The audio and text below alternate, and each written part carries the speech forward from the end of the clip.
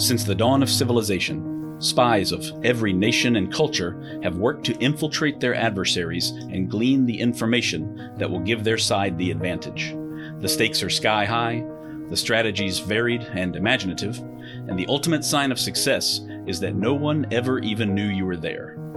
In each episode, we will explore the moral and ethical gray zones of espionage, where treachery and betrayal go hand in hand with cunning and courage. This is the Spycraft 101 podcast. Welcome to your clandestine classroom. This is episode number 58 of the Spycraft 101 podcast. Today I'll be sharing some of my own research in another solo episode, this time about espionage during the space race between the United States and the Soviet Union. The space race was a decades-long competition in which the two superpowers sought to outshine each other with scientific and technological breakthroughs from low Earth orbit all the way to the moon and beyond. Now, this episode is not a comprehensive look at everything that occurred during that period. That would be impossible to cover in just one episode, in fact. Instead, I'm going to highlight some of the most interesting aspects and anecdotes that I've been able to find so far. I plan to return to this subject more in the future, especially if I can get some more experts on the show to talk about it in depth. So even after this episode, watch for more stories and perspectives on the space race from me coming soon. What's so amazing about it to me is that it wasn't just a matter of taking humanity to new heights in the most literal sense of the word. It was also a race for superior technology, which would provide economic and industrial advantages to the winner. It was a campaign for a new territory of strategic value, or in other words, an effort to gain the high ground over an adversary. And it was a cultural competition to see which side possessed the most brilliant minds and the bravest pioneers. But underneath all of that was a cutthroat struggle by intelligence agencies to steal anything they could, to mislead and sabotage one another, and above all, to establish dominance above planet Earth and maybe one day the entire solar system. But first, I want to say a big thank you to everyone listening who is also supporting me on Patreon, including Dave E. and Erica S. Your monthly contributions there help me keep this podcast going week in and week out.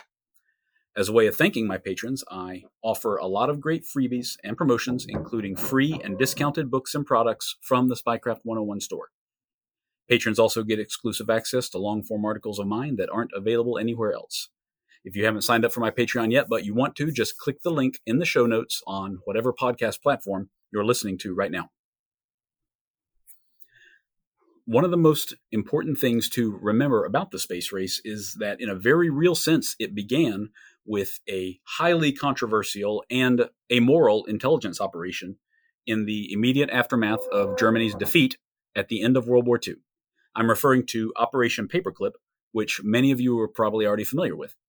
For those of you who are not, Operation Paperclip was a large-scale effort to locate, evaluate, and recruit talented German scientists, engineers, and technicians into U.S. industry and government positions.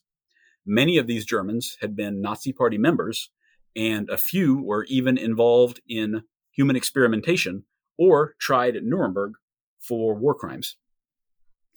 In February 1945, with the end of World War II on the horizon, the big three Allied powers held a conference in Yalta and another one later in Potsdam, Germany, to discuss the aftermath of the war. They decided to take war reparations from Germany once peace was secured to make up for the losses that they had suffered over the past 6 years.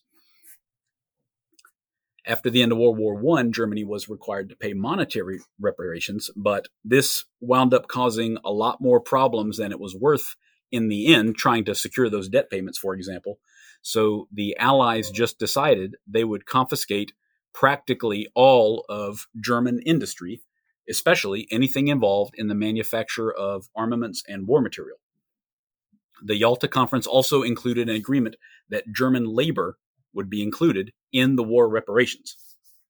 So it was very clear to the Allies during the war years that German technology and research and development were far ahead in a number of very important areas. These included aeronautics, rocketry, chemical and biological weapons. There were grave concerns among American military and civilian leadership that Germany might also be ahead in their own nuclear weapons development program when compared to our own Manhattan Project. Fortunately, the German program was stalled for several different reasons, and they were not particularly close to developing their own nuclear bombs by the time they were defeated. That story will likely be featured in a future episode of this podcast. German rocket technology, on the other hand, was the best in the world.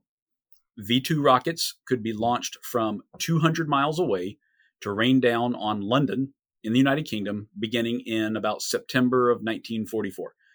They were more than 40 feet long, and they carried a 2,200-pound warhead. Because of their mobile launchers, they were nearly impossible to intercept, either on the ground or once they were in the air on the way to the target. In just 6 months from the fall of 1944 through the spring of 1945, more than 3,000 V-2s hit targets all over Western Europe and killed thousands of people. Had they been introduced earlier in the war, they likely would have been a decisive factor in its outcome. Consequently, finding the men who developed the V-2 was a very high priority for both the US and Soviet governments. The best known of all these scientists was Wernher von Braun, the technical director at the Peenemünde Army Research Center, where the V-2 was designed and built. He worked at Peenemünde for 8 years, beginning in 1936 when he was just 24 years old. He was an ardent and enthusiastic Nazi Party member, but when the tide of the war turned against Germany, he and around 100 of his top personnel surrendered themselves to Allied forces rather than risk being captured by Soviet troops moving in from the east. So falling into the hands of the Allies was far more preferable to them than into the hands of the Soviets. As part of Operation Paperclip, all of these scientists and technicians, along with thousands of others from a wide variety of industries, were debriefed by agents from the Army's Counterintelligence Corps. The agents of the CIC were tasked to determine which of them might make a genuinely valuable contribution to U.S. national defense and which of them were unskilled or, just like hangers-on in their respective programs. For that reason, the Germans were practically competing with each other for a limited number of all-expense-paid trips to the United States, so they all went to great efforts to demonstrate their value and explain everything that they'd been working on for the Third Reich. In fact, Operation Paperclip took its name because the files of every German selected for recruitment had a paperclip attached to delineate them from the non-selectees. By the time Operation Paperclip ended, around 1,600 German scientists from all these different fields of study were brought to the U.S. along with their families. Over the next 25 years, von Braun himself was working at Redstone Arsenal near Huntsville, Alabama, before being inducted into NASA, the brand new National Aeronautics and Space Administration, where he was integral to the design and construction of the Saturn rockets, which carried the Apollo astronauts into space. He retired from NASA as a deputy associate administrator for planning at NASA headquarters in 1972. He's a very well-known figure from that era and arguably one of the most recognizable scientists of all time. He's been called the father of space travel and even appeared with Walt Disney in several documentary programs about the future of space travel. It's kind of hard to imagine this guy. It's pretty incredible that he was right there beside Walt Disney receiving lots of awards and recognition in the United States, considering that while he was the technical director at Peenemünde, he used slave laborers to construct the V-2 rockets in an underground factory. These slaves were living in terrible conditions, and thousands of them died of disease without coming up above ground again. But after that, his sins and the sins of so many other Germans were essentially washed away because now they were useful to the United States. While Operation Paperclip was going on, the Soviets themselves were recruiting as many German scientists as possible for the exact same reason. They also had the added advantage of capturing the Peenemünde facility itself. So not only did they have personnel, but they had the design facilities and the machinery as well, all of which they packed up and shipped back to the USSR for exploitation. The most significant event in this entire process was Operation Osawachim, which took place overnight between October 21st and 22nd, 1946. Although the aim was essentially the same as America's Operation Paperclip, Osawachim was carried out in Soviet fashion with threats and violence. Because they controlled all of what later became East Germany, Soviet soldiers and intelligence personnel from the MVD, which was an organization that preceded the KGB, rounded up approximately 2,500 scientists and skilled workers and transported them to their new lives in the USSR. A CIA report written in 1947, which was declassified in 1999, stated that the selected personnel in the Soviet zone were told on the afternoon of the 21st of October that their jobs were being transferred to the Soviet Union, and they themselves would be leaving the following day for a period of 5 years. The workers returned home to pack some belongings before reporting to designated train stations with their families very early the following morning. Their journey took several weeks, via train, multiple trains, I'm sure, before they arrived at their new homes in the Soviet Union. A few of the selected personnel that the Soviets wanted to take with them didn't live in the Soviet zone. They lived in the American and British zones. These individuals were picked up as they departed their jobs on the 21st and taken directly to the awaiting trains with no opportunity to pack any belongings or say goodbye to their neighbors, anything. 3 Russian men in civilian clothing also attempted to kidnap at least one engineer from the American zone, but they were forced to flee when the local police arrived in time.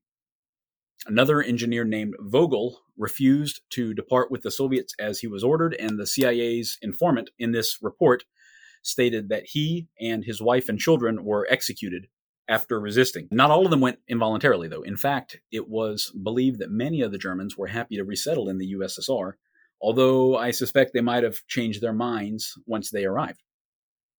The workers were generally paid as well or better than skilled Soviet workers, but that still did not translate to a high quality of life. Some, but not all, of these workers began returning to East Germany over the next 5 to 8 years, and they resumed their lives as best they could. These German scientists and engineers also made huge contributions to Soviet aviation and aerospace technology. But, not surprisingly, the Soviets kept secret their use of German personnel for many years, claiming that it was all Russian innovation that was driving their technological revolution in the first decade or so of the space race.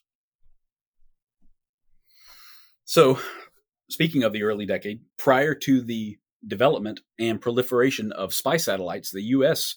had to rely on a couple of other means for collecting intelligence on its adversaries from on high. There was a secret program called Project Genetrix, which launched balloons equipped with downward-facing cameras in an enclosed gondola.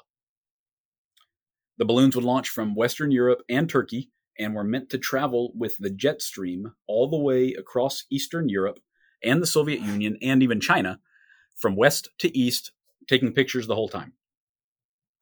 The U.S. Air Force started the project in 1946, but it was taken over by the CIA and renamed to Genetrix in 1955. The project built on lessons learned from earlier use of weather balloons for normal scientific research missions over the United States. The idea, it had a lot of potential. The balloons flew at altitudes of between 50 and 100,000 feet, which was much higher than most Soviet bloc air defenses of the time could reach. The balloons were unmanned, of course, so there was no risk of capture or loss of life. They were equipped with radio beacons that transmitted a signal every 2 minutes so their location could be tracked. Then, when they made it all the way across the USSR and were close to U.S. forces stationed in Japan and South Korea, they could be recovered. Well, in early 1956, 516 of these Genetrix balloons were launched from sites in Europe and Turkey over a period of 27 days. Unfortunately, only 44 of the 516 balloons were actually recovered at the end of the mission, and only 34 of those had taken any useful photos at all. So fewer than a 10% success rate with this program initially. Most of the photos were of empty wilderness, of course, since that is what constituted the majority of Soviet territory at the time, and probably still to this day. But even those photos were useful to document any future development in those areas. And one of the balloons in particular got photos of a previously unknown nuclear refinery near the town of Dodonovo in Siberia. But the remaining 472 spy balloons either disappeared or were shot down. As it turned out, there was an unexpected reason why the balloons were vulnerable to Soviet air defenses. They had a tendency to sink to a lower altitude at nighttime due to the corresponding drop in temperature. That meant that conditions were perfect at sunrise for a MiG fighter plane to intercept them when they became visible at dawn, and they were still low enough altitude to be targeted.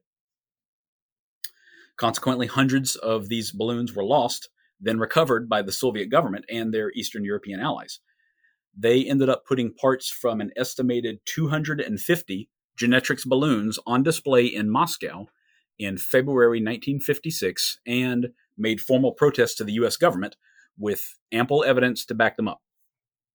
President Eisenhower quickly ended the program since the potential for embarrassment and confrontation outweighed the potential for valuable intelligence collection. But despite the lack of usable photography, there was one unanticipated benefit to the program. Initially, the balloons were thought to be small enough not to appear on Soviet radar systems of that era. However, there was a steel rod built inside the gondola exactly 91 centimeters in length, which connected the balloon's rigging and the camera payload together, kind of holding the whole setup together. That 91 centimeter rod corresponded perfectly to the wavelength of the frequency of the P-20 token Soviet radar system. So the bar would resonate every time a pulse from the token radar system passed by. While this also made the balloons more vulnerable to Soviet air defenses, allowed it more easily tracked, it let the US and NATO radar operators locate lots of the token radar system sites which were previously unknown, and it provided insight into other air defense systems and how ground-based personnel worked to vector fighter aircraft towards a target. All of this new information would be useful in the near future once the brand new U-2 spy planes began their overflights of the Soviet Union. So, while Project Genetrix failed to meet expectations overall, it was not a complete loss by any means. There was one surprising endnote for Genetrix which didn't appear for more than 60 years. In 1962, 7 years after the project ended, one of the gondolas was found crashed in a forest by a local citizen near the town of Moncton, New Brunswick, in southeastern Canada, of all places, very, very, very far from where they had intended to locate them, in the ocean, in the Sea of Japan, that sort of thing. The finder, his name was David McPherson Sr. Of course, he knew nothing about Project Genetrix. It was a highly secret operation at that time. But he used his tractor to transport the gondola and the parachute back home. He immediately assumed it was some sort of spy equipment, but he didn't try opening it up. David and his family took lots of photos before they alerted authorities to their find. Well, not long after that, the Canadian Army arrived and took possession of the mysterious plastic box with a promise to update the family when they knew more. Of course, that never happened. David Sr. spent the next 5 decades filing official requests for information with many different government agencies in Canada and the U.S. He even sent a request for information to the Spy Museum. He never received any substantial answers about what he'd found in the woods before he passed away in early 2016. But a year and a half later, his son, David McPherson Jr., spoke to journalists from CBC News who ran a story about the 55-year-old mystery.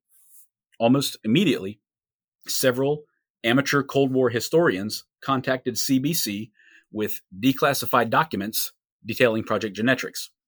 So although David McPherson Sr. never learned what he found that day in the woods, at least his own son was able to put the mystery to rest and vindicate his own father's theories.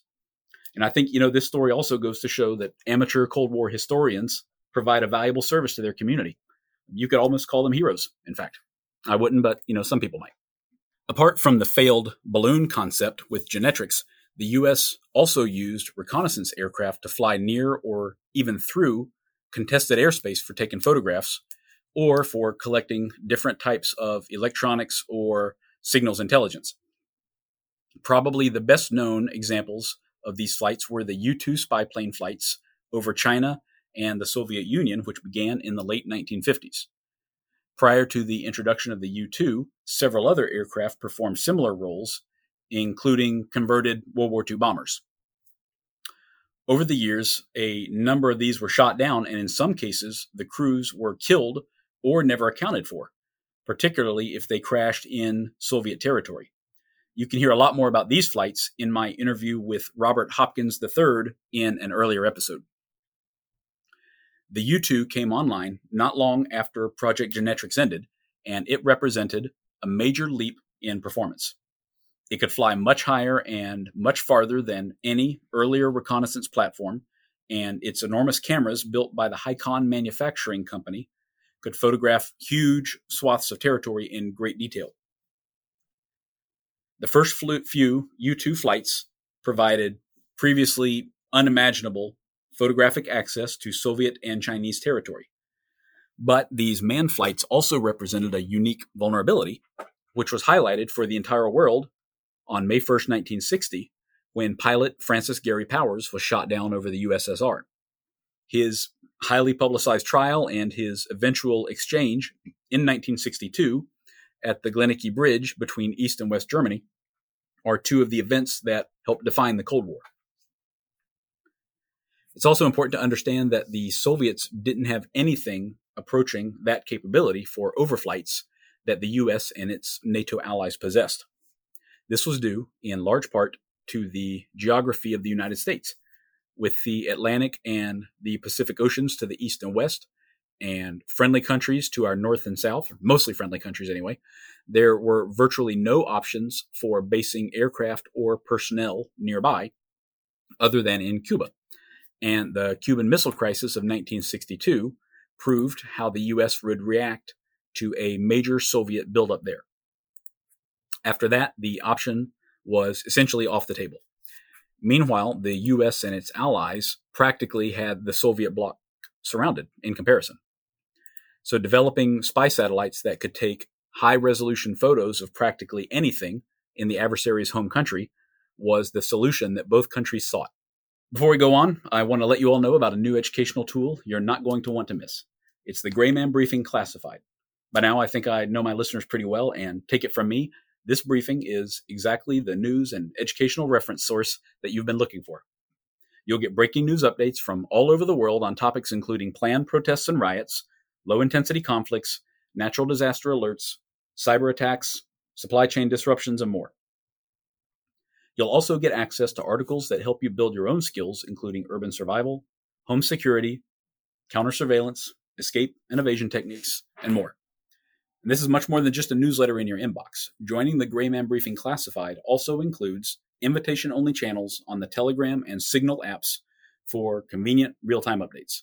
The newsletter subscription is normally $5 per month, but if you use the code GBC Spycraft, you can save 20% each month for the life of your subscription. I'm already a member myself and have been reading and learning a lot since I first subscribed.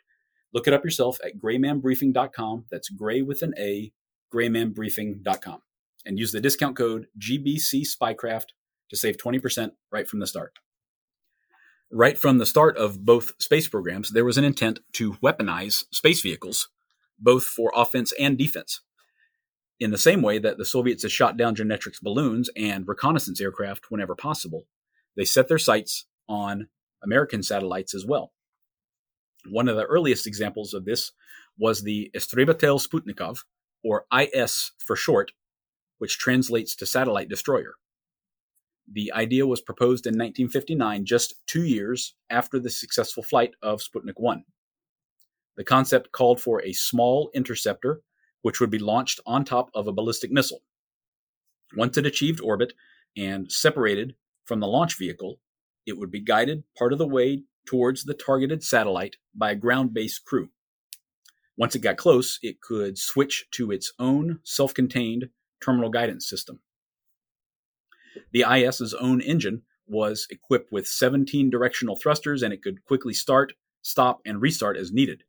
It carried enough fuel for a 300-second runtime, which was enough for a one-way flight leading up to impact with the target. The IS could carry a 300-kilogram warhead, so that's well over 600 pounds, and towards the end of its development cycle, could achieve a 2-kilometer effective kill radius when it approached its target from the rear. Design work began in 1960, and the first test vehicle launched in late 1963 without the explosive warhead. The IS itself performed well right from the start, but there were multiple setbacks with the missile, which had been adapted to deliver it into orbit. Testing continued through the remainder of the 1960s, and the IS successfully destroyed at least 7 satellite test targets.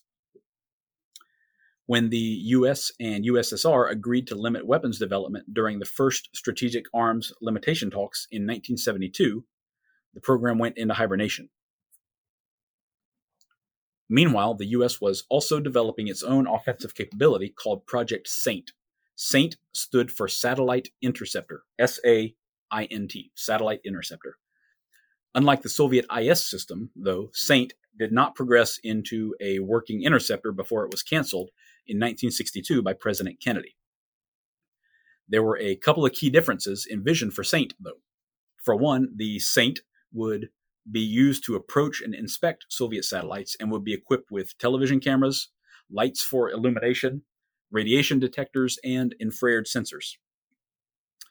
It would also have defensive countermeasures such as anti-jamming provisions in case the Soviet satellites had defenses of its own. For another, in the event that it was used to destroy the satellite in question, it wasn't equipped with an explosive warhead. It would just strike the target directly at high speed to destroy it. Overall, this was an incredibly ambitious concept for the late 1950s, so it probably comes as no surprise that it went wildly over budget without ever producing a working prototype. Possibly one of the best kept secrets of the entire space race was an intelligence collection operation targeting a Soviet space vehicle, which took place one night in Mexico City in 1959, and which remained undiscovered for nearly 30 years. This operation wasn't just an opportunity to steal documents or take a few photographs. Instead, a team from the CIA planned to hijack the vehicle overnight for a complete examination.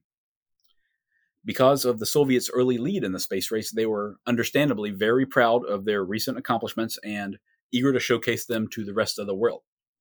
There was a huge exhibition on an international tour where industrial machinery and finished products from the USSR could be seen so as to entice more economic and international trade. This exhibition was already in motion when someone within their government hierarchy decided to show off their newest space exploration technology as well. In a case like this, you'd expect there to be a mock-up of a vehicle on display. But when someone from the Central Intelligence Agency attended the exhibition, they reported that it looked like a real delivery vehicle was out in full public view. The vehicle was the upper stage of a Luna 8K-72 rocket, which could carry a 600-pound probe into orbit. One of these vehicles launched in October 1959, and the probe that it carried into space captured the first ever pictures of the dark side of the moon, which was yet another major accomplishment for the Soviet space program. So it's easy to see why an opportunity to examine one of these vehicles would be such a high priority for the CIA. While the vehicle was on display in one major city, personnel assigned there were able to get access to the display overnight. But it looks to me like they may not have been trained specialists, so this might have been a short notice opportunity that they were able to capitalize on. It's not totally clear. The team there took photos and returned them to headquarters, where a decision was made to try again, this time with a 4-man team from the Joint Factory Marking Center. At first glance, that's kind of a mundane name for a team of guys planning to steal a spacecraft.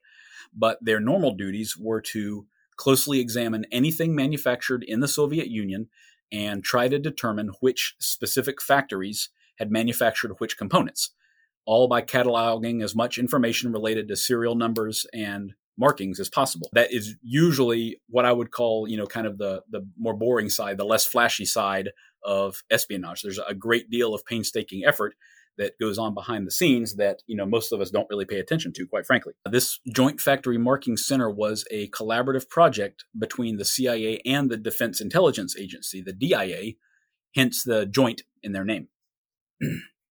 Not only was this a chance to learn about the Soviet space program, but the team could probably learn a lot about the rocket which launched it as well.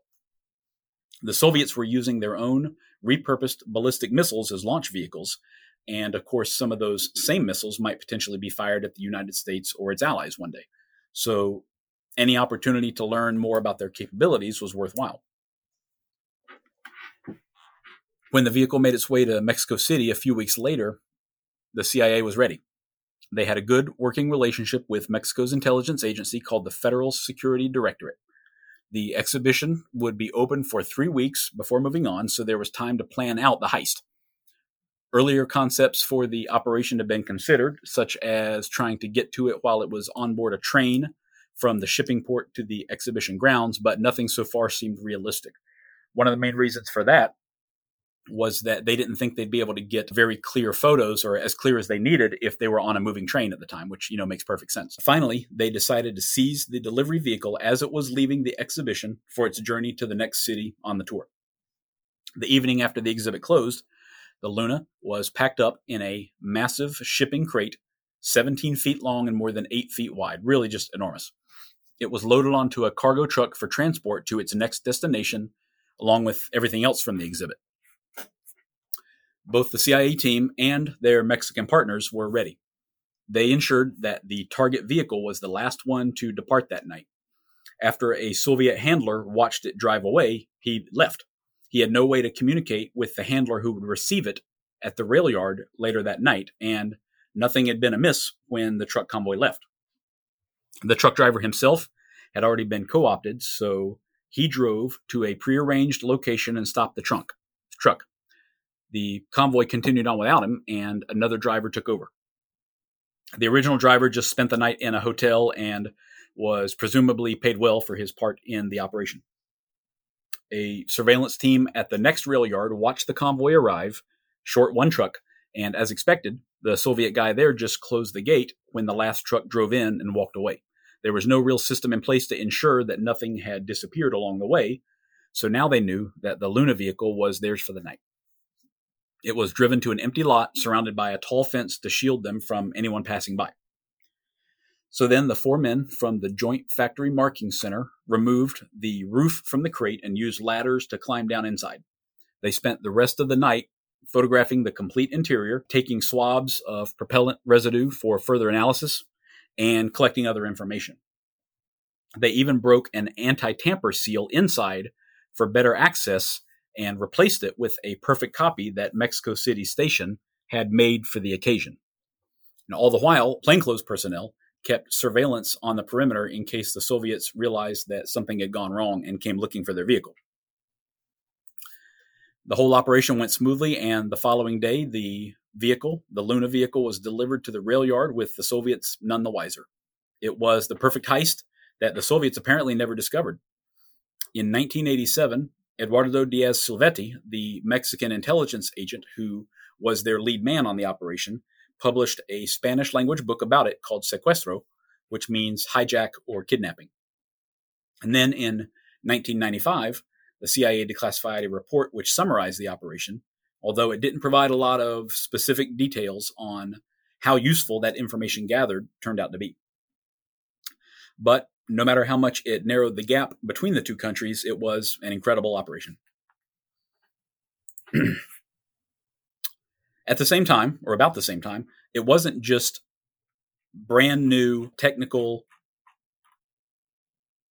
It wasn't just brand new high-tech airborne systems that were gathering intelligence in those days, of course. Those would continue to grow in capability and in budget for many years to come. But just as it always has, human intelligence activity had an important role to play as well. In fact, one of the most important Soviet spies of the space race was also one of the least known. His name was Anatoly Kotlovy, and he was a chemist employed at the Reaction Motors Division of Thiokol Chemical Company in New Jersey. The Reaction Motors Division was working on incredibly dangerous chemical compounds which would be used as solid fuel rocket propellant in the years to come. Anatoly had immigrated from the Soviet Union after World War II. During the war, he served in the Red Army and was captured by German forces during Operation Barbarossa. He spent the remainder of the war in various POW camps, all of which were horribly cruel and disease-ridden hellholes. Thousands of his fellow prisoners died, mostly of disease and malnutrition, but Anatoly somehow survived. There aren't many publicly available records on Anatoly's life, so most of what is known about him now comes from a pair of KGB agents who wrote about him in their memoirs, plus an article written by a scientist named Joseph Castellano, who worked with Anatoly from 1962 until 1964. It's not really clear how Anatoly learned chemistry or how he immigrated to the United States or even how he was hired to work on such a sensitive project in the middle of the Cold War. But we do know that he wasn't a particularly devout communist until he married a Chinese woman. She was a committed Maoist and influenced him in a big way. So by 1959, Anatoly was already working on sensitive research, and he approached another Russian citizen in New York City who was working as a journalist for Radio Moscow. As it turns out, this was Oleg Kalugin, a young KGB officer who would go on to become the youngest general in KGB history in later years. Anatoly became Kalugin's very first asset in the United States, and he proved to be a great catch. The reason he was so important was that solid rocket fuel was replacing liquid fuel that had previously been used in most rocket designs up until that point. Solid fuel doesn't have to be stored in an internal tank or piped anywhere like liquid fuel does. In large missiles and rockets, it is precast to the internal dimensions of the fuselage. Once it's perfected, it's more stable and can be stored safely for longer periods of time with no upkeep like liquid fuel needs. It also ignites almost instantaneously and burns continuously until it's totally depleted. All of that meant that it was ideal for intercontinental ballistic missiles because they might sit in their silos for years on end. But if launch officers turn their keys because Soviet missiles are already in the air, they can get airborne in just a few seconds to avoid being destroyed while they're still in their launch tubes. In fact, Anatoly was specifically working on the fuel for the brand new Minuteman ICBMs that were in development and slated to enter service in the mid-1960s, replacing the Atlas and Titan missiles already online. The Minuteman was bigger, faster, had longer range, and would carry a 1 megaton warhead. So you can see why having a spy inside of that lab was so important to the Soviets. Anatoly continued reporting to Kalugin for the next 5 years, providing scientific documents on the development of rocket fuel in his division. It's important to remember here that the Soviets had a pronounced lead in the early years of the space race, and knowing what the United States was up to certainly helped them to maintain that lead. In 1964, the FBI began investigating Anatoly. I'm not completely sure why, but I did find one declassified document stating that the famous defector Yuri Nosenko had identified Anatoly as a Soviet spy. However, that same memorandum seems to say that Anatoly was already under investigation at that point, so I'm not really sure what the catalyst for all of that was. But nevertheless, his role as a spy was coming to an end. The FBI interviewed him one day, but didn't have enough evidence on hand to arrest or charge him. Anatoly didn't wait around for them to get to it either. He and his wife boarded a flight to Moscow via Paris almost immediately and never returned to the United States. Unfortunately for him, things didn't turn out well once he was back home in the Soviet Union. Maybe he'd become too Americanized during his years here, but even as an ardent communist, he was vocally critical of the Soviet system once he saw it in practice again. Never a good idea, of course. The KGB quickly started to investigate their former star asset as a possible double agent. Once again, they didn't have enough evidence that he was a spy, but they charged him with fraud in a currency exchange sting operation, and Anatoly was sent to prison for 8 years, after having already spent most of World War II in a prisoner of war camp. According to Oleg Kalugin, he never believed that Anatoly had been turned by the Americans, and Kalugin tried to advocate for him. But that wasn't enough to get him out of prison early. When they did finally meet again, Anatoly told Kalugin that he regretted the day that they'd ever met all those years back in New York City. After that, it seemed like Anatoly disappeared off the radar. So maybe his run of bad luck caught between 3 different world superpowers finally ended. By about 1975, the space race was effectively over, primarily because the USSR had shelved their own program intended to land cosmonauts on the moon. Despite all of their achievements in space, and there were many, it was clear by that point that the US had won the race in the eyes of the world. So while it was no longer called the space race, there was still no shortage of espionage activity directed at either side's space programs. In April 1972, NASA approved a design for their next generation vehicle, the Space Shuttle. It's very familiar to all of us now, but a reusable cargo-carrying vehicle capable of landing back on Earth was a tremendous leap forward at the time. Although it would occasionally be used to transport Department of Defense satellites into orbit in the future, the Space Shuttle was not really built with military objectives in mind. One of the major benefits of a reusable shuttle was that it would be able to greatly reduce the cost of lifting cargo into orbit, which was already astronomically expensive, pardon the pun. You might not be surprised to learn that those alleged cost savings never actually materialized, government efficiency and accountability being what it is. However, when Soviet Premier Leonid Brezhnev was first briefed on the American shuttle program in 1974, long before it took its first flight, he and the rest of Soviet leadership feared that the shuttle was in fact going to be used as an orbital bomber. They worried that it might carry nuclear weapons into orbit in its cargo bay and would be able to quickly divert from its announced orbit to fly directly over Moscow and destroy it. Such an attack could be carried out with practically no warning and no time to react. The Soviets also enacted 2 major strategies in response to learning of NASA's shuttle program. First, they set out to learn everything they could about the shuttle design, performance, and capabilities. Second, they set out to build their own shuttle. The fact that the American shuttle didn't actually have a military purpose, as the Soviets feared, made it far easier for them to collect information on it. The Soviet agency most directly involved was the Military Industrial Commission, which went by the acronym VPK. VPK provided their requirements to the KGB, which set its own people to find the information. This turned out to be far easier than you might think. In fact, it turned into what is now regarded as possibly the very first case of online, internet-based espionage. The shuttle program right from the start was unclassified in its entirety.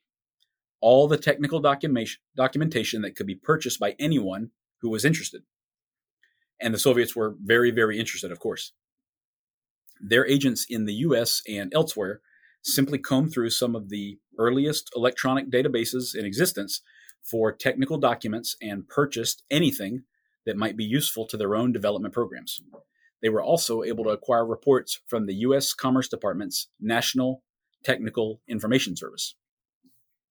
A CIA report from 1985 indicated that the Soviets were actively seeking and finding technical information through these methods from the mid-1970s on. In just one example, in 1980, the Soviets spent the equivalent of $140,000 for documents pertaining to the shuttle's control system. But that $140,000 expenditure probably saved them millions of dollars and years of development time for their own shuttle program. They weren't just purchasing unclassified documents on the shuttle either. According to the same CIA report, they also gathered technical information on the F-15 fighter, the Sidewinder air-to-air missile, the Red-Eye shoulder-fired anti-aircraft missile, and the B-52 bomber, plus the latest computers from IBM, communications technology, and practically everything else that might give them a military or economic edge. Besides purchasing technical information, they also employed all the other methods for economic espionage that are very common today. That includes attending scientific conferences and trade shows to elicit information or form relationships with potential sources, and the use of traditional sources within defense contractors or agencies who would provide classified information for money. So for all those reasons, the Soviets got a major jump start on their own shuttle program. It still required a tremendous amount of money to build, but the Soviets already had a very robust aerospace industry, even if it was a little bit behind the curve. Plus, taking into account the high priority of the program for Soviet leadership, their shuttle program was well on its way very quickly. In order to test the heat shield for their new design, Soviet engineers built a half-scale model of a reusable spaceplane. It was designated the BOR-4 and carried no crew members. It was launched into space and reached speeds up to Mach 24 before re-entering the Earth's atmosphere and splashing down in the Indian Ocean. In March 1983, a P-3 Orion reconnaissance plane from the Royal Australian Air Force took photos of a Soviet trawler recovering a BOR-4 spaceplane from the ocean. This was the Western world's first look at the BOR-4, and it probably turned a lot of heads in the intelligence community at the time. But the BOR-4 was never used for more than a test bed design with a few limited applications. Even though the VPK had a major head start on research and development, their own program suffered plenty of setbacks and obstacles. Unlike NASA's design, the Soviet shuttle program, called Buran, which means snowstorm, was intended primarily for military use. The NASA shuttle made its first flights in 1981, and when the Buran shuttle appeared in 1984, it appeared to be practically identical to the American version. To the untrained eye, there is virtually no difference between the two, which of course was a clear indication that so much of the baseline development was copied directly from the original American documentation. The Buran continued development through the 1980s, but for all of the money and effort and espionage activity that went into it, the Soviet shuttle was launched into space just one time in November 1988. Unlike the American shuttle, the Buran was capable of unmanned flight and landing, which was used successfully during this flight. So no cosmonaut ever flew into orbit in the Buran. After that flight, the program was canceled. That's not surprising considering that the Soviet Union itself was on the brink of collapse at the time. Since then, the remaining Buran shuttles have been mothballed and abandoned. The NASA shuttle launched a total of 135 times before two were retired from service in 2011. The NASA shuttle program itself has received its fair share of criticism and, of course, suffered many shortfalls and disasters over the years, but it was far more successful than its Soviet copy. The space race as a whole was an incredibly fascinating period of history for so many reasons, if you ask me. The geopolitics, the scientific and technical achievements, the military strategy, and, of course, the espionage activity all provide practically endless opportunities for study. These were some of the most interesting highlights of all for me, but they don't even begin to tell the whole story. I will definitely be returning to this subject in the future, and I'm already looking forward to that. If you're interested in more of Spycraft 101, look for my page on Instagram at Spycraft101 and at cold.war.stamps. You can also find more great articles on my website, spycraft101.com. Thank you all for listening, and I hope you'll stick around because there's lots more to come. Disclaimer. This podcast is for entertainment purposes only. The stories and statements expressed herein are experiences and opinions. They may not reflect the views of the host or the production studio. It's okay if you disagree with our content. No piece of media is right for everyone. If you love Spycraft 101, please check us out online, on Instagram, on YouTube, and especially on Patreon. Thank you for listening.